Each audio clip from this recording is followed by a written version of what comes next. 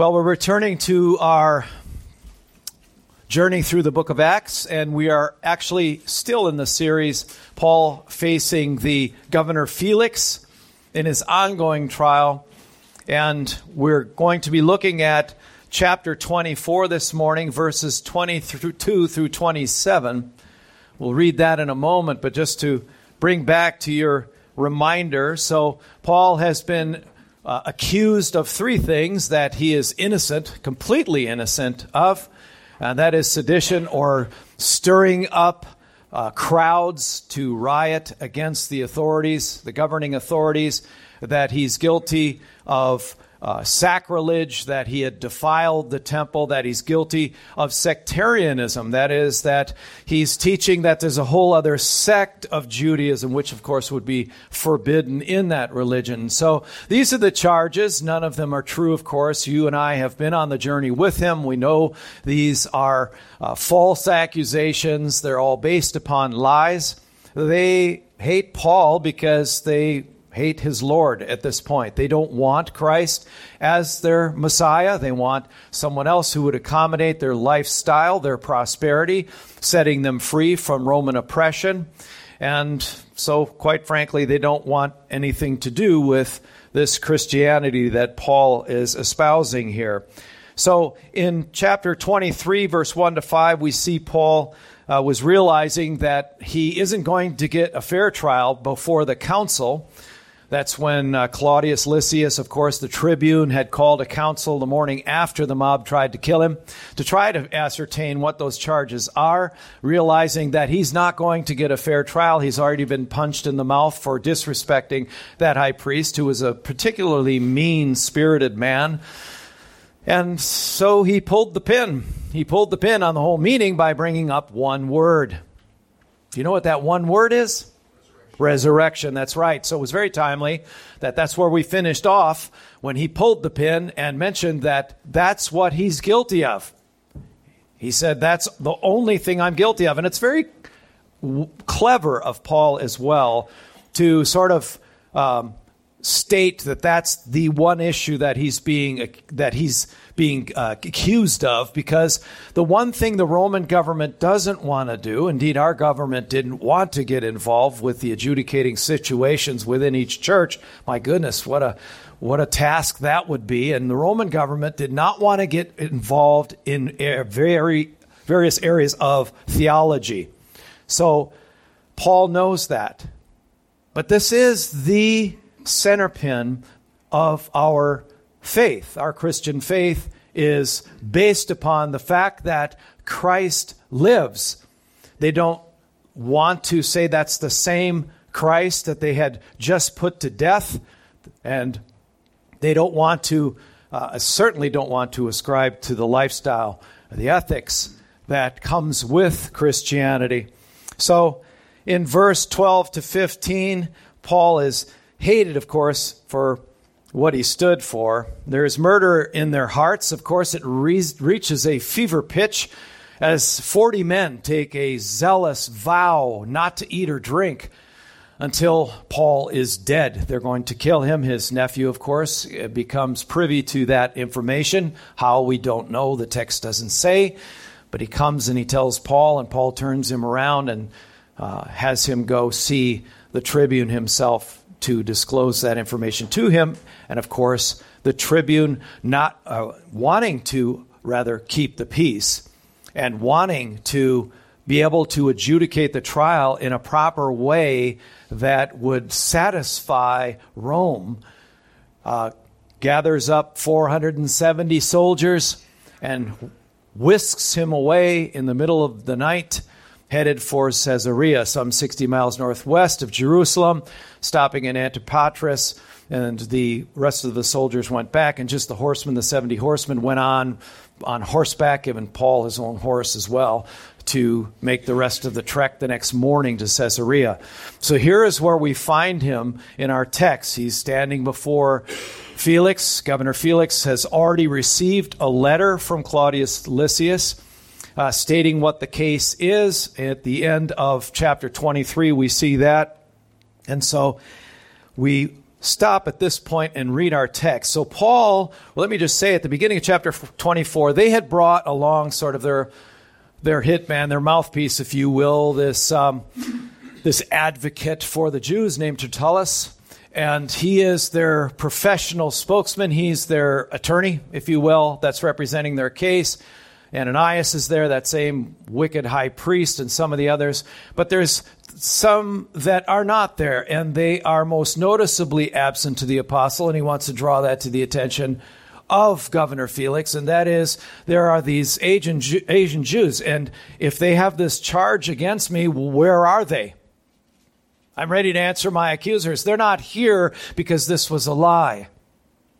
So that's basically his answer to Felix. I'm not guilty of any of these things. I've only been in Jerusalem for 12 days. 7 of those days I'm taking the vow, paying the money for 4 Jewish men. They weren't Gentiles.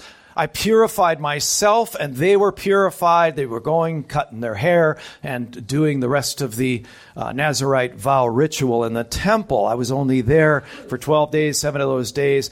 That's where I was in the temple taking care of these vows, and the other 5, I'm on my way to Caesarea, and this is where I've been. So where and at what time could I be accused of causing all of these riots? Well, it didn't happen in Jerusalem. Okay, that's right. Well, then there's the Asian Jews, right? Well, shouldn't they be here to testify against me? And they're not.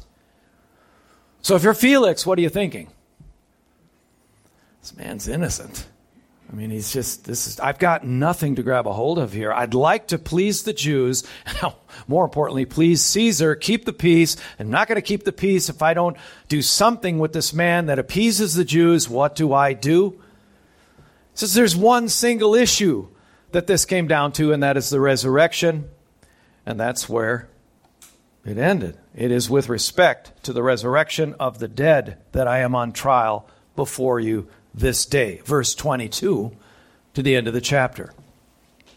But Felix, having a rather accurate knowledge of the way, put them off, saying, when Lysias the tribune comes down, I will decide your case. Then he gave orders to the centurion that he should be kept in custody, but have some liberty, and that none of his friends should be prevented from attending to his needs. After some days, Felix came with his wife Drusilla, who was Jewish, and he sent for Paul and heard him speak about faith in Christ Jesus. And as he reasoned about righteousness and self-control and the coming judgment, Felix was alarmed and said, go away for the present. When I get an opportunity, I will summon you. At the same time, he hoped that money would be given him by Paul. So he sent for him often and conversed with him. When 2 years had elapsed, Felix was succeeded by Porcius Festus, and desiring to do the Jews a favor, Felix left Paul in prison. Let's pray. Father, we thank you so much. There's so much we've learned from the journeys of Paul, indeed, even including the journeys of Peter before him. And we thank you for that. You've allowed to remain in the permanent record the details of this travel. We know the things that are not disclosed in Scripture were not important to you to disclose to us. They're left for us to search the Scriptures, as it were, in the analogy of Scriptures, the whole of Scriptures, to come up with what is an appropriate answer to the things that are not disclosed. And so we know that all of Scripture is useful. It's profitable for life and godliness. And so help us now, Lord, to see what this portion of Scripture has for us this morning. We pray in Jesus' name. Amen.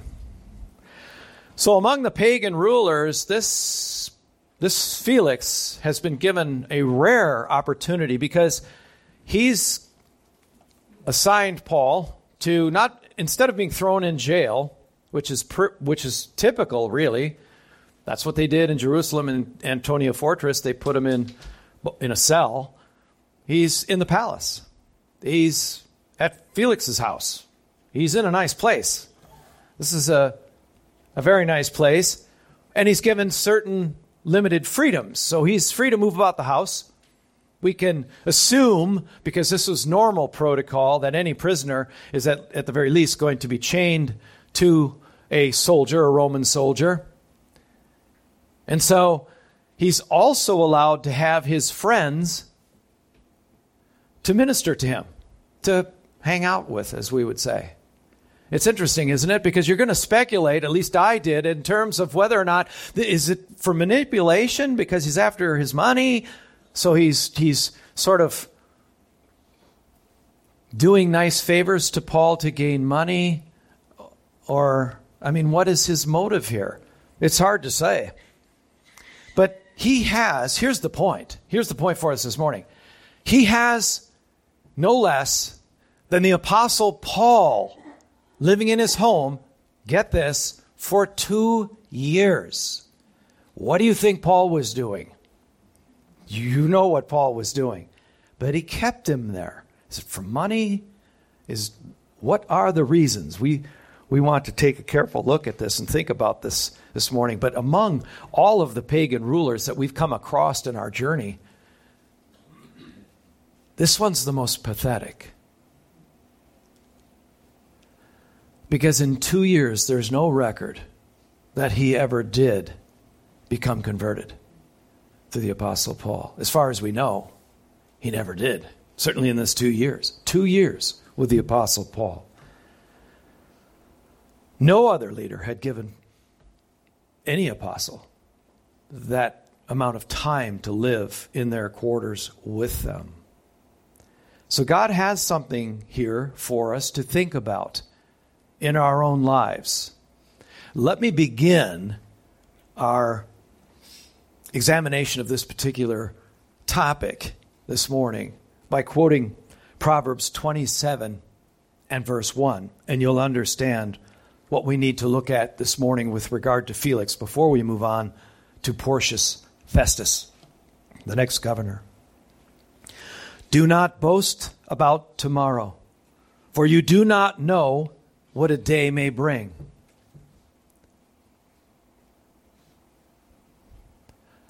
Tomorrow, go away for the present. When I get an opportunity, I'll summon you.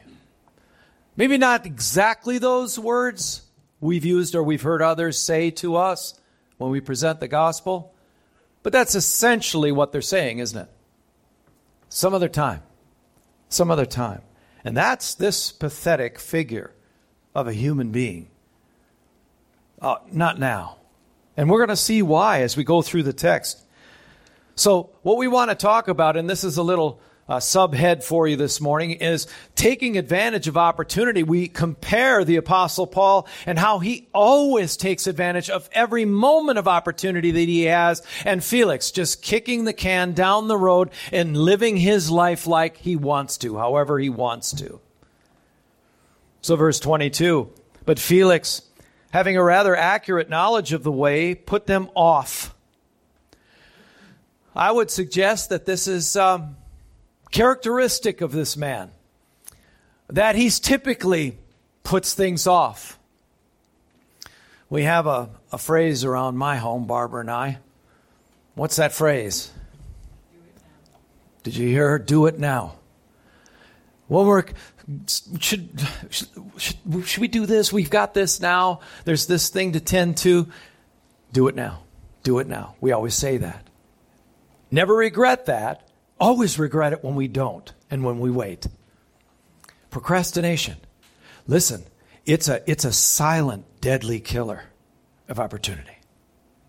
And we see that with this man, Felix. He put them off, saying, when Lysias the tribune comes down, I will decide the case. This is one excuse after another. He's simply enjoying his 19-year-old wife, Drusilla, the Jewess, who had been coaxed away from her husband in Syria in order to marry Felix and become his third wife. She is in the Herod family. She's Herod Agrippa the First's daughter, sister to Herod Agrippa the Second. They have a child, and the child's name is Agrippa. He died, I believe the historians say, in 79 AD with the explosion of Mount Vesuvius. This is quite a family. We don't know exactly how he came to his accurate knowledge of the way. Was it his Jewish wife and the inquisitive nature of the Jewish family of the Herods? They're the Herods of the Gospels. The grandfather being the great Herod who, when Jesus was going to be born, had every child 2 and under what? Killed. Infamous family. How did he come across this knowledge? Since it isn't disclosed, as I said, this is an important, God is saying to us. But take that information into account. He has very accurate knowledge of Christianity. Is he living like one? No. He's not. He's committing adultery. He caused this young lady who got married at 15 years old and was pulled away from her first marriage and married Felix at 16 years old. And so she's a teenager, but she's in royalty. Where did he get that information from? We don't know, so we can only speculate and move on. Knowledge of the way, that's Christianity, as we pointed out before. So it brought to mind the Sermon on the Mount when Jesus in chapter 5 of Matthew's Gospel said, You search the Scriptures because you think that in them you have eternal life. It is they that bear witness about me. It's not going to be your accurate knowledge that does the trick. Not the fact that you've been raised in a Christian family, as glorious and wonderful as that is. No. That's not what it's going to be. He says after that in verse 40, yet you refuse to come to me that you may have life.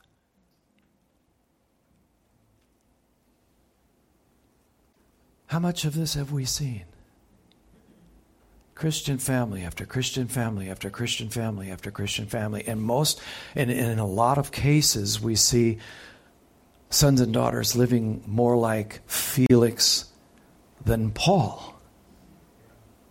Not understanding that there is a passel of ethics that go with this life we're called to. That's Felix. He doesn't care. He doesn't want to know. But look who he has in his house. Whether or not Lysias came down to testify, we don't know. But you can imagine that if you have the governor himself calling Lysias to come down, he probably did. Again, that isn't disclosed. It's not important to us then. We don't know. We can assume that he did because he would obey orders. And Felix made it clear that we're going to settle this matter as soon as Lysias comes down and gives his account. It doesn't really matter. It's a moot point because he was going to imprison him anyway. Well, we learn that from verse 26 and 27. Number 1, he wants money. Number 2, he wants to please the Jews. Verse 27. Verse 23, then he gave orders to the centurion that he should be kept in custody, but have some liberty, and that none of his friends should be prevented from attending to his needs. So whether this is conscience bothering him, that he wants to, this is after all, Paul, remember, made it clear that he's a Roman citizen, and for what Felix has seen so far, this guy isn't guilty of anything, whether his conscience is about, or it's all about manipulation. I'll grease him up a little bit by letting him enjoy the splendor of the palace to a limited degree, and even have his friends over. We don't know. Certainly Felix could be capable of any of those, right? But there he is, given these orders. He wants Paul to be comfortable. We don't know exactly why. He wasn't placed in a cell, as I said, but he was. We can assume on good information, historical information, that he was chained, as he would become in Rome and Caesar's household, as you're familiar with the end of our story in Acts. So at that point you wonder, chained to a Roman soldier, talking to Felix, he keeps bringing him down. Felix wants money, but what do you think Paul's talking to him about? So who's the real prisoner here? The soldier? Even the governor? I think so. It's amazing. So these friends that Paul's allowed to have, we can assume at least one of them is Philip. Remember Philip? He's Philip the evangelist. Remember, he went all the way from the bottom of the eastern coast of the Mediterranean, witnessing all the way up to Caesarea, and that's where he landed. So Philip's, we can assume, been there and perhaps preaching the gospel and seeing people won to Christ. There's others that could be there with him. Verse 24, after some days, Felix came with his wife Drusilla, who was Jewish. And he sent for Paul and heard him speak about faith in Jesus Christ, or Christ Jesus. So obviously, this obviously implies that they had been gone. They went somewhere, and now they're back. So he's come back with Drusilla. And so it stirs your curiosity as what the conversations were like between Felix and Drusilla. The kinds of things that Drusilla, given her history, I mean, this is true stuff. This isn't the script for the next Hallmark movie. It'd make a pretty cool Hallmark movie, though, wouldn't it? Wouldn't end that way. Verse 25. Now we get to something here. Now I want you to look at these words in verse 25. This is pivotal right here. So Drusilla and Felix come back, and the text in 24 says, he sent for Paul and heard him speak about money, about the Jews, about what? Well, there's our man. There's our man, right? He's going to talk to him about Jesus Christ, isn't he? Anytime his mouth can open, it's going to be something that will have a Christ-like intention to it. If we're going to be judged on every word that Matthew says, every word out of our mouth, Paul's thinking about that. Out of the abundance of the heart, the mouth speaks. So we're revealing what our heart really is all the time. With Paul, we can be assured, can't we? Not so sure about ourselves, maybe. But for Paul, he's speaking to him about the gospel. Faith in Christ Jesus. Believing in that resurrection. No question about it. Let's see how he did it. That's what I want to know. I want to know how he did it. Because God left that information in for me and for you. How did he do it? What's the fourth word in verse 25? And as he reasoned. Isn't that how God gets it done according to Isaiah? Come, let us. Listen to me, Felix. Listen, Felix. This Jesus was the Christ. He's not in the tomb anymore. He is alive.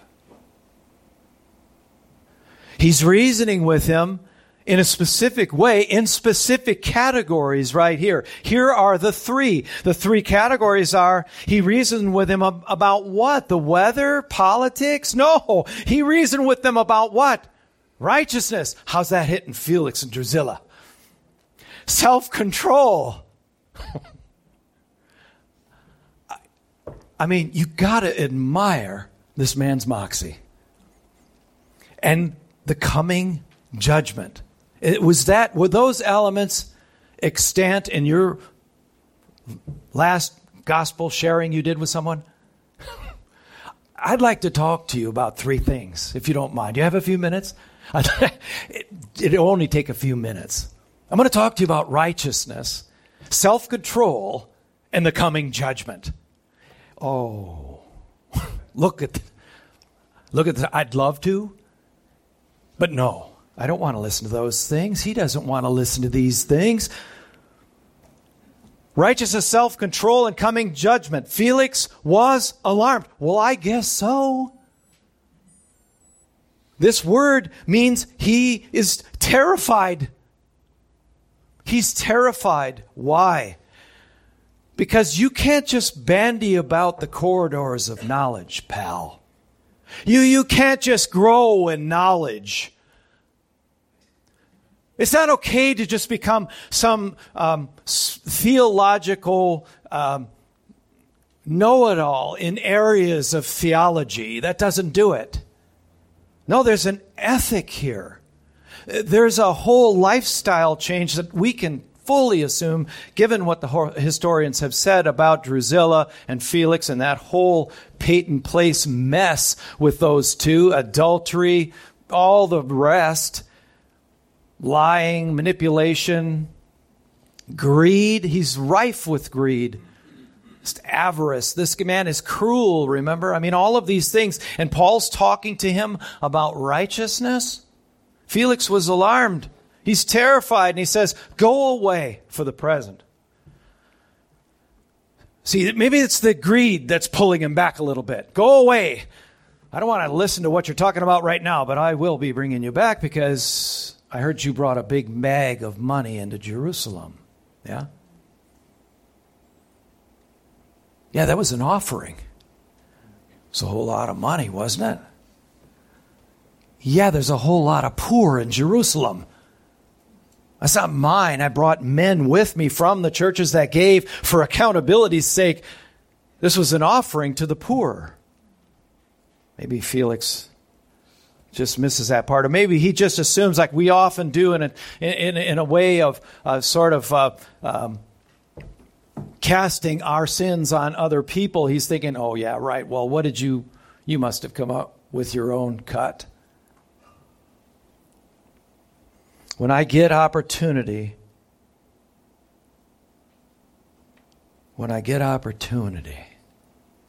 I will summon you. That is a death knell in our lives. Felix, you have opportunity. Now is the time. Now is the day. So we're going to look at these three. The three crucial convictions to cover when communicating the gospel.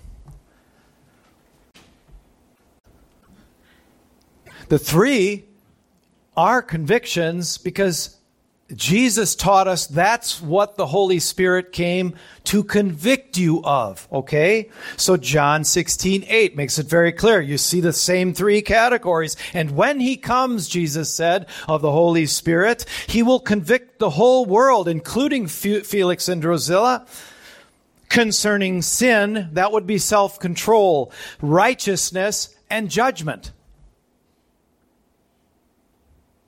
I like that Paul says self-control. That's pointed to a man like Felix, isn't it? You have none. You have no restraint to your flesh. You indulge as far as you want to.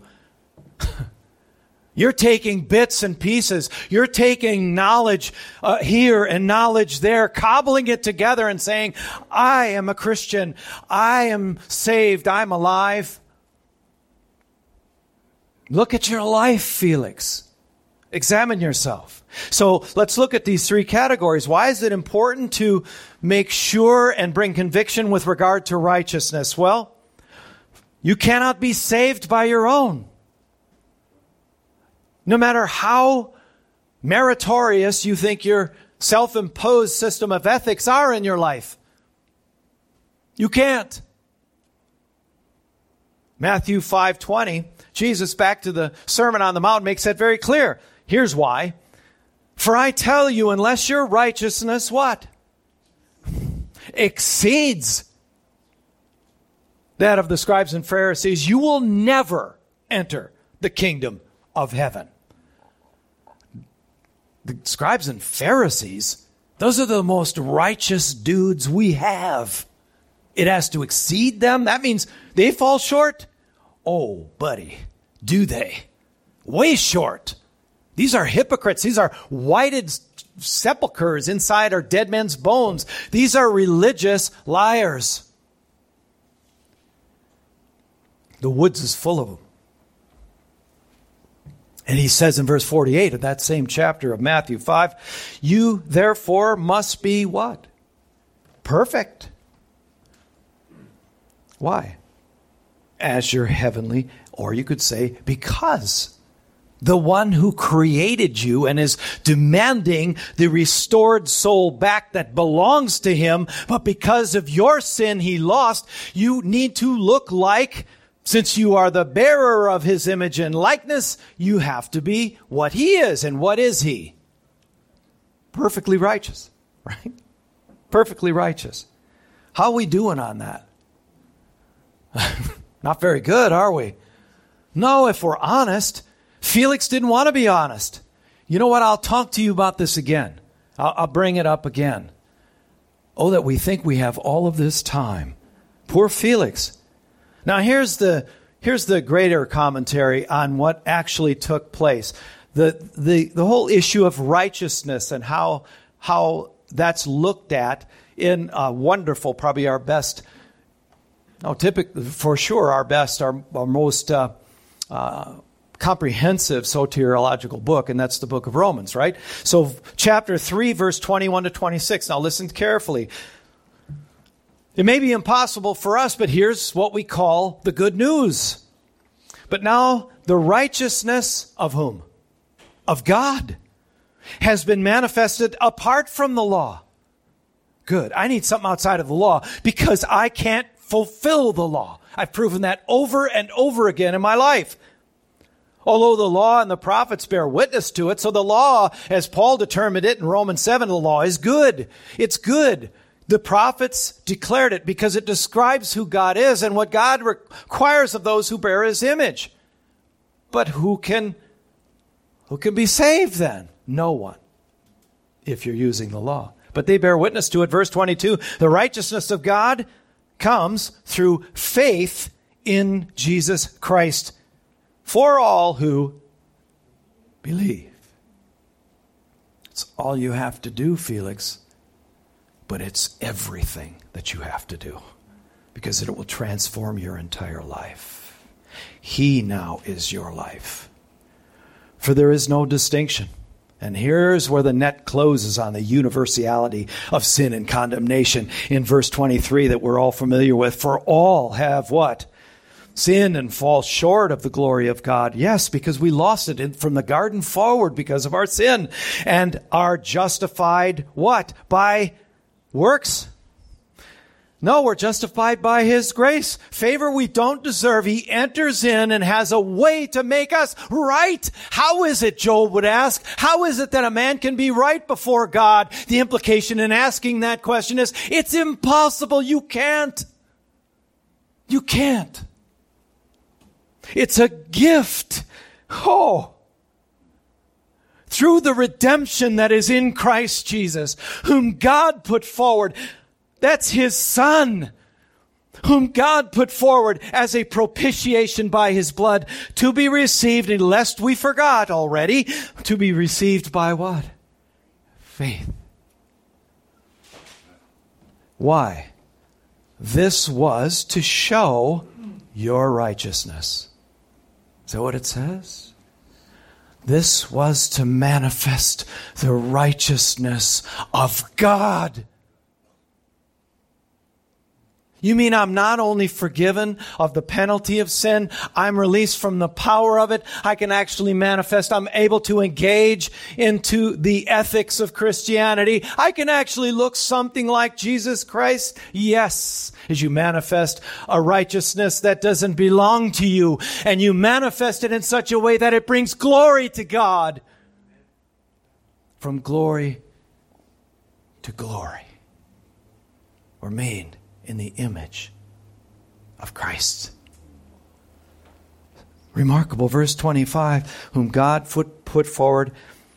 This was to show God's righteousness, because in his divine forbearance, this should humble us, he passed over the former sins. He let you, Mark, live while you lived directly in refusal of him, in direct offense to him.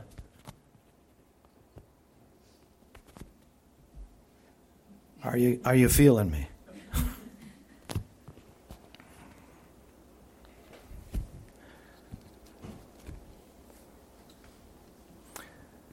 was to show his righteousness at the present time, so that he might be just and the justifier of the one who has faith in Jesus. So he's not only the perfect, righteous one, but he's also the one that came, though having perfect righteousness, taking on the form of a human in the likeness of men, and became the justifier by giving his life to pay the penalty for our unrighteousness. We made him who knew no sin to be sin, that we might become the righteousness of God in him. These are the kinds of things, I'm sure Paul's doing it in a much better way, but these are the kinds of things that he's sharing. Paul is the human author. So, chapter 10 of Romans, verse 3 and 4, for being ignorant of the righteousness that comes from God. This is his fellow Jews being ignorant of that the righteousness would have to come from God, and seeking to establish instead their own. They did not submit to God's righteousness, for Christ is the end of the law for righteousness to everyone who believes. Secondly, self-control. Self-control. He's reasoning with Felix about self-control. This would be an interesting conversation to have witnessed. Why self-control?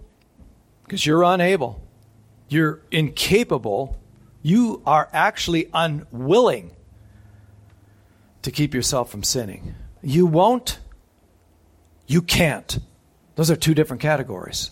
One's willful, and one lacks the capacity to even do it. If I was willful, you can't do it.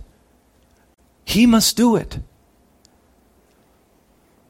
So Felix and Drusilla, of course, were colossal failures in this regard. So Paul is talking to them specifically about that. We don't withhold the gospel, the details of the gospel from things because we think it might hurt their feelings. We bring them the gospel with specificity to their life because we love them. Because we love them.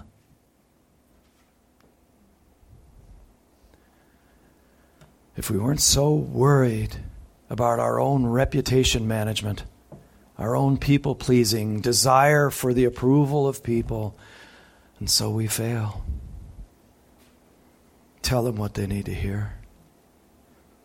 Here's a list of things that we have trouble having any kind of control over. It's a categorical list in Galatians chapter 5, right, from verse 19 to 21. Now the works of the flesh are evident. Listen to this list, and it's not comprehensive, by the way. This is thankfully his short list. Sexual immorality.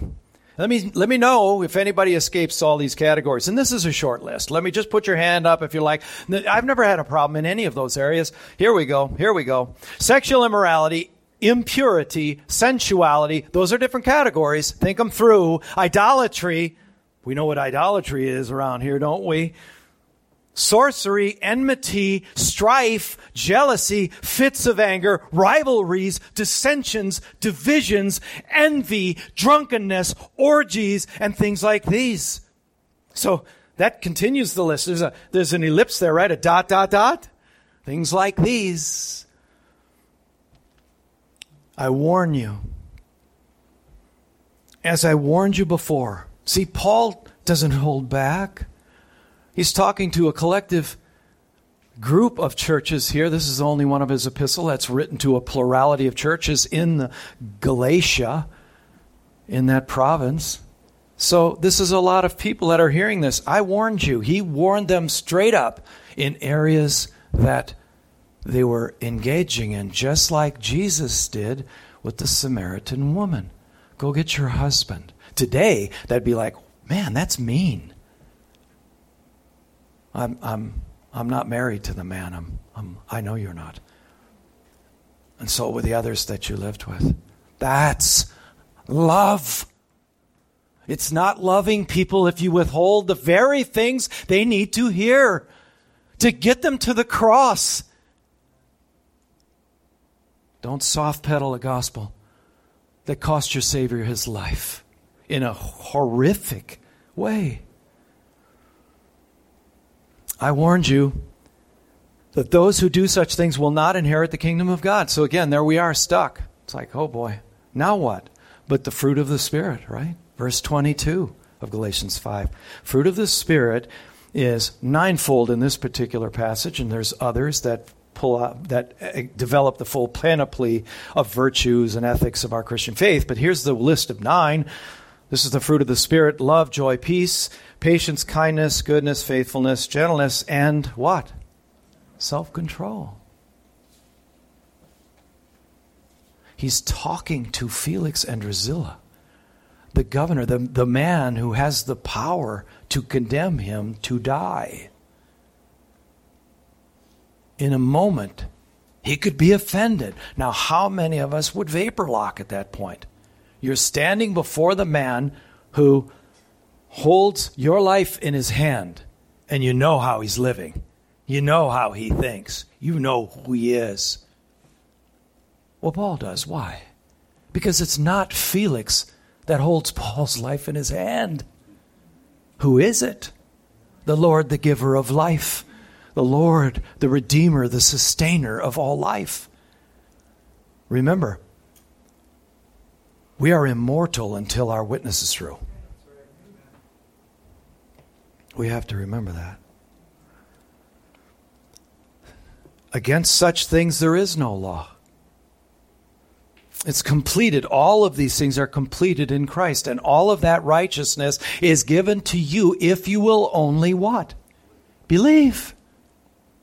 Believe.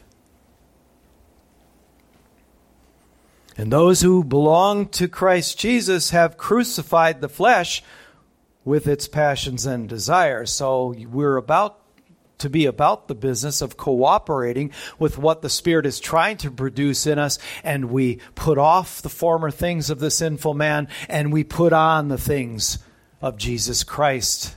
Ephesians 4, Colossians 3. You can find a lot of help in that regard. Don't know that Felix or Drusilla made it. So the third category that's necessary, these are the necessary convicting categories whenever you're giving the gospel. You want to cover these convicting categories. The coming judgment. How many otherwise faithful sharers of the gospel remember to tell them about this? There's coming a judgment. Why do we include this category? Because God will judge everyone. The Scripture is very clear about this. I have a few verses from the Old Testament, a few verses from the New to just support this idea. By the way, the word judgment is used 97 times in the Old Testament. It's used 73 times in the New.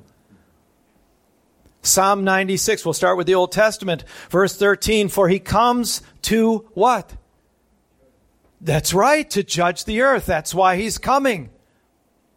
He will judge the world in righteousness. There it is. And the peoples, that's his measuring, so that's his canon, that's his standard, is perfect righteousness. We should tremble at that point if we're without Christ. We should want to run for shelter, run for cover. He will judge the world in righteousness and the peoples in his faithfulness. In his faithfulness, not ours. Ecclesiastes 11:9, walk in the ways of your heart and the sight of your eyes. But know that for all these things, God will bring you into judgment. What are you feasting your eyes on? What are you indulging in? Jeremiah 2:35, and all of these I picked because they have a little bit different nuance to them, all essentially saying the same thing. Listen to this from Jeremiah. You say, I am innocent. Surely his anger has turned from me. Behold, I will bring you to judgment for saying, I have not sinned. Not a safe thing to do, Felix. Ecclesiastes 12:14, for God will bring every deed into judgment with every secret thing. Nothing's hidden, whether good or evil. And in the New Testament, we can see 2 Peter 3:7, but by the same word the heavens and earth that are now that now exist are stored up for fire, being kept until the day of what? Of judgment and destruction of the ungodly. You know, when you use that word sometimes, can you tell sometimes by the countenance on the person's face that you're talking to, it's reading, you legalist. You fire and brimstone guy. Right? What are you, Jonathan Edwards? You're going to dangle me over the fires of hell with a thread? Look, if we don't tell you, who will? This is real. This is true. God doesn't choose to soft pedal it either. We don't have license to do that. He's not giving it to us. Hebrews 10. Listen to this. This is New Testament. Hebrews 10, 26 to 31. For if we go on sinning deliberately after receiving the knowledge of the truth, there no longer remains a sacrifice for sins, but a fearful expectation of what? Of judgment. And a fury of fire that will consume the adversaries. Anyone who has set aside the law of Moses dies without mercy on the evidence of 2 or 3 witnesses. I don't have to pay attention to that. I can live how I want. I'm a Christian after all. We've got so many people in our country that claim to be Christians that are doing exactly this. And we should be fearful. We should be prayer warriors over this with our family members and our friends and our neighbors, our co-workers that claim to be Christians, and yet they violate this every day. It's stop using His name. Live with that modicum of integrity. If you belong to Him, act like Him. Don't be a hypocrite. Don't be phony. Live like He did. He's giving you the means to do that. Verse 29 of Hebrews 10. How much more worse punishment do you think will be deserved by the one who has spurned the Son of God and has profaned the blood of the covenant by which He was sanctified and has outraged the Spirit of grace? For we know Him who said, vengeance is mine, I will repay. Do we not have at least a modicum of fear for that being? And again, the Lord will judge His people. Verse 31 is a fearful thing to fall into the hands of the living God. We know verse 27 of chapter 9, don't we? Is it appointed? Help me finish it. It's appointed unto man once to die, and then what? Is this, are we understanding this wrongly? I mean, this is all over in the Scriptures, Old Testament, New. I had to winnow this down to a handful for time's sake. It's all through the Scriptures. Why? Because God is such a mean-spirited tyrant? No, because He loves us, and this is His warning to us. There's a judgment coming. Why? Because I am the God and there is no other. I am God and there's no one like me who's perfect in holiness and righteousness. And He's coming. He's overlooked your sin so long. How long do we expect Him to do that? Acts 17, Paul, when he's on Mars Hill, verse 30 to 31, the times of ignorance God overlooked. But now He commands all people everywhere to what? To think about it, and when you have an opportunity or an opportune time, then maybe to repent. Because He has fixed a day on which He will judge the world in righteousness by a man whom He has appointed. And of this He has given assurance to all by raising Him from the dead. This is resurrection, folks. We're back there again. Everything hangs on that word. Paul knew that. It's about the resurrection, and he stops his defense on that word. And then he gets, providentially, 2 years of an audience of Felix and Drusilla. Remarkable. How did... Paul withheld nothing that is needful for an unbeliever to hear. We do. if we're being honest.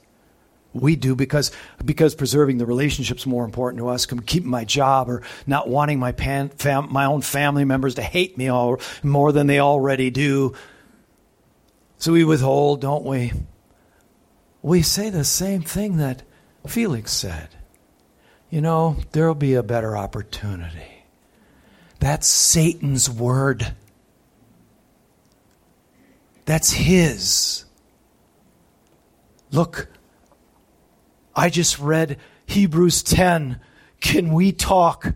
I need to talk to you. You okay? I'm okay. Are you? I just read something. Can I talk to you? Hey, look, let me just assuage your fears right now. I'm a Christian. How many times have you heard that now?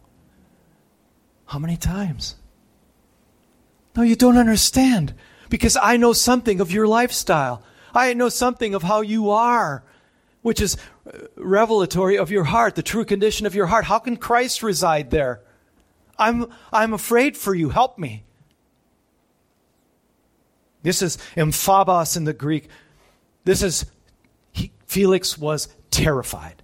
So, because Paul didn't withhold anything, all three of these categories, there's no escape, is there? There's no escape. Verse 26, at the same time, he hoped that money.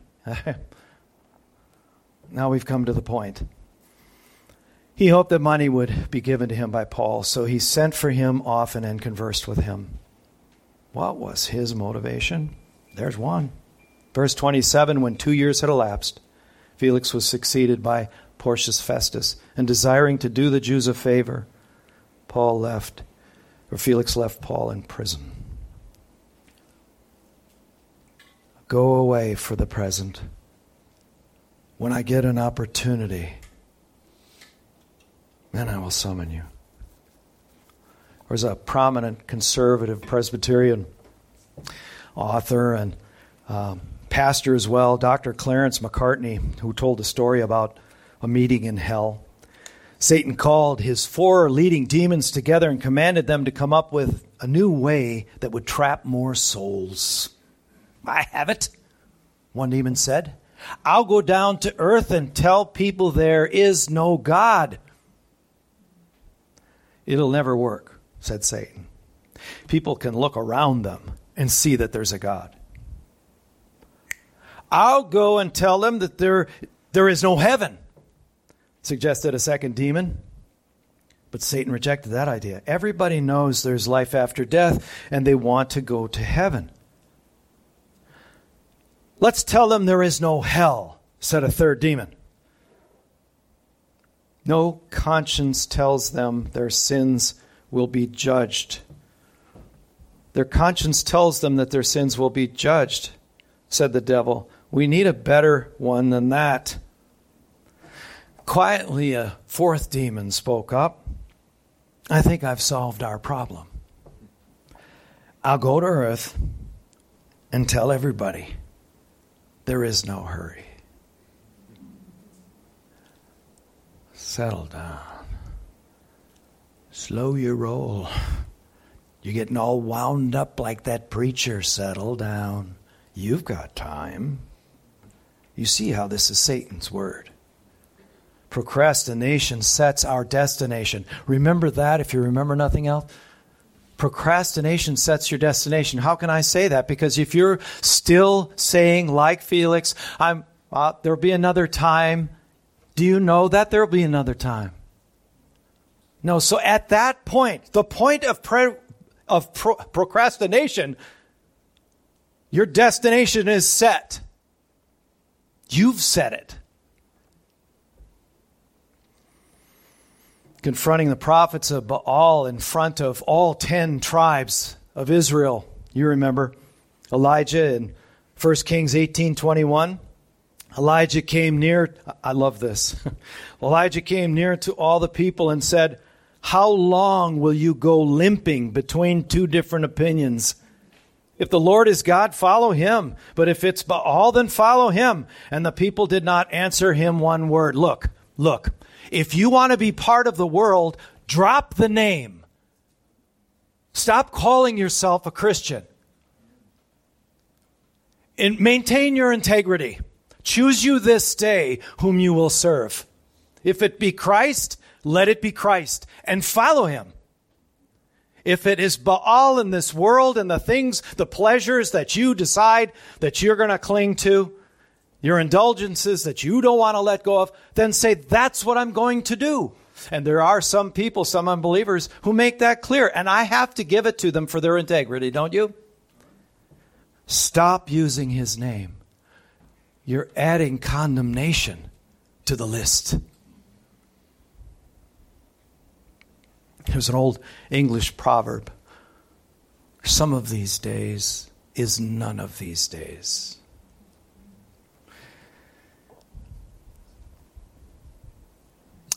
In Luke 12:16-21, you're familiar with this story, but it makes the same point. You'll recognize it as soon as I start to read it. Jesus told them a parable saying, the land of a rich man produced plentifully. Must be American. We're prosperous. It's awesome. And he thought to himself, what should I do? For I have nowhere to store my crops. He's just raking it in. Verse 18, and he said, I will do this. I will tear down these barns and build bigger ones. I can afford it. I'm going to get a bigger one. I'm going to get a better one. I'm going to get a cooler one. That's what I'm going to do. That's what my money's for. And he said, and there in those bigger, larger barns, I will store all my grain and my goods. But I'm not don't get crazy here. I'm not going to give any of it away. This is mine. I got to live in a place like this. I'm going to just find a way to just make things bigger. I'm going to keep investing in other things that create more money for me. Why would I do anything other than that? Well, he says why, doesn't he? Verse 19, and I will say to my soul, soul, you have ample goods laid up for many years. Relax, eat, drink, and be merry. But God said to him, what? Remember the first word? You're a fool. You're being a fool. This night your soul is required of you. Maybe Paul said something to Felix along those lines. You don't know if you've got tomorrow. Tomorrow's a word that does not belong to you. Today does. Right now does. You're making choices whether you're listening and applying things to your heart, letting the Lord convict you or not. But you don't have tomorrow. None of us do. This night your soul is required of you, and the things that you have prepared, whose will they be? What are you saving up for when there's so many things of spiritual value to invest in?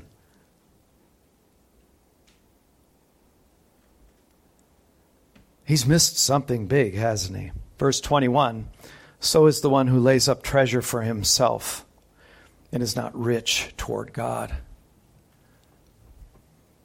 He became poor that you and I might become what? Rich in him. Things that matter. And it's not material things here. Psalm 32 verse 6. We heard Psalm 32 recited this morning. Verse 6 should stand out given this message. Therefore let everyone who is godly offer prayer to you, period. Is that what it says? Offer prayer to you at a time when you may be found. He's here now. He's looking straight into your heart now. Spurgeon said this at this point, "Oh, dear listener, slight not the accepted time, waste not the day of salvation. The godly pray while the Lord has promised to answer. The ungodly postpone their petitions till the master of the house has risen up finally and shut the door. And then their knocking is too late. Man, I made a big mistake." It's too late. God has entrusted us with the ministry of reconciliation. Tag, we're it. Amen. Verse 20 of 2 Corinthians 5, therefore we are ambassadors for Christ, God making his appeal through us. God is making his appeal through us. We'd better have it right. We'd better not withhold anything needful for an unbeliever who's held bound to hear. God, help us not to be so selfish as to do that. We implore you on behalf of Christ, be reconciled with God. For our sake he made him to be sin who knew no sin, so that in him we might become the righteousness of God. And we looked at that carefully in Romans chapter 3. Chapter 6, verse 1, it goes on. We put the chapter breaks in. This goes on now. Verse 1 of chapter 6, working together with him, then we appeal to you not to receive the grace of God in vain. Don't receive this word in vain, or in a matter of futility or emptiness or ways that it doesn't become useful to you right now. Verse 2, for he says, in a favorable time I listened to you, and in a day of salvation I have helped you, quoting Isaiah 49, verse 8. Behold, now is the favorable time. Behold, now is the day of salvation. We're going to bring this in for a landing, but I got a couple more things I want to share. Psalm 69:13 is one of them. But as for me, my prayer is to you, O Lord, at an acceptable time, O Lord, in the abundance of your steadfast love, answer me in your saving faithfulness. There's an ancient historian named Charles Rollins that tells this story of a Grecian magistrate. He's who was not very well liked. He was pretty much hated. It was like Paul. All the people of the area of his magistrate, they were planning to kill him. So he writes, so his name's Archias. Archias, a Grecian chief magistrate, was so unpopular that his people conspired to take his life. The day arrived for the execution of the conspiracy. Archias was crazed with wine when a friend came from Athens and hastened to put in his hands what afterward proved to be circumstantial evidence of the whole conspiracy. I can tell you how this is going to go down. You need to read this. The messenger said to him, the person who writes you these letters urges you to read them immediately. They contain serious information. Archias replied, serious affairs tomorrow. And he continued in his reveling. That night, in the midst of his mirth, the conspirators rushed into his palace, murdered him and his associates. And this author goes on to say, in spiritual affairs, how many times has this mistake been repeated? Faith in tomorrow instead of faith in Christ is Satan's nurse for man's perdition. And then he wrote this, one does not need to commit great crimes in order to lose his soul. All he needs to do is simply neglect to do what he should do. Men today in this Christian land are under condemnation, not simply because they have sinned and are sinning, because of their failure to accept Christ. End quote. Seek the Lord while he may be found. Call upon him while he is near. Let the wicked forsake his way and the unrighteous man his thoughts. Let him return to the Lord, that he may have compassion on him, and to our God, for he will abundantly pardon. How much more does he have to beg us to come to him? There'll be a day when that window closes altogether. The opportunities are over. Every moment we're given to live is a critical moment to decide our destiny. This is a statement for you, because at any moment it could be decided for you. Awake, O sleeper.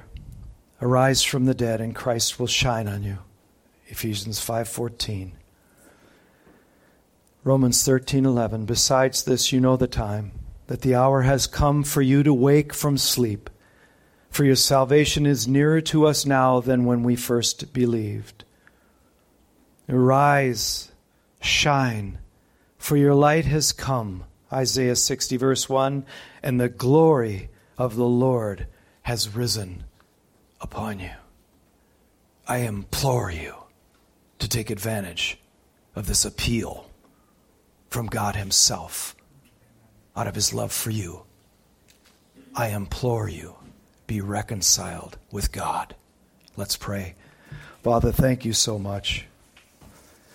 Oh Lord, we don't understand why are we often so recalcitrant, such rebels, so resistant, thinking we have yet another day, and yet another day, and yet another day, when in fact we have no proof of that.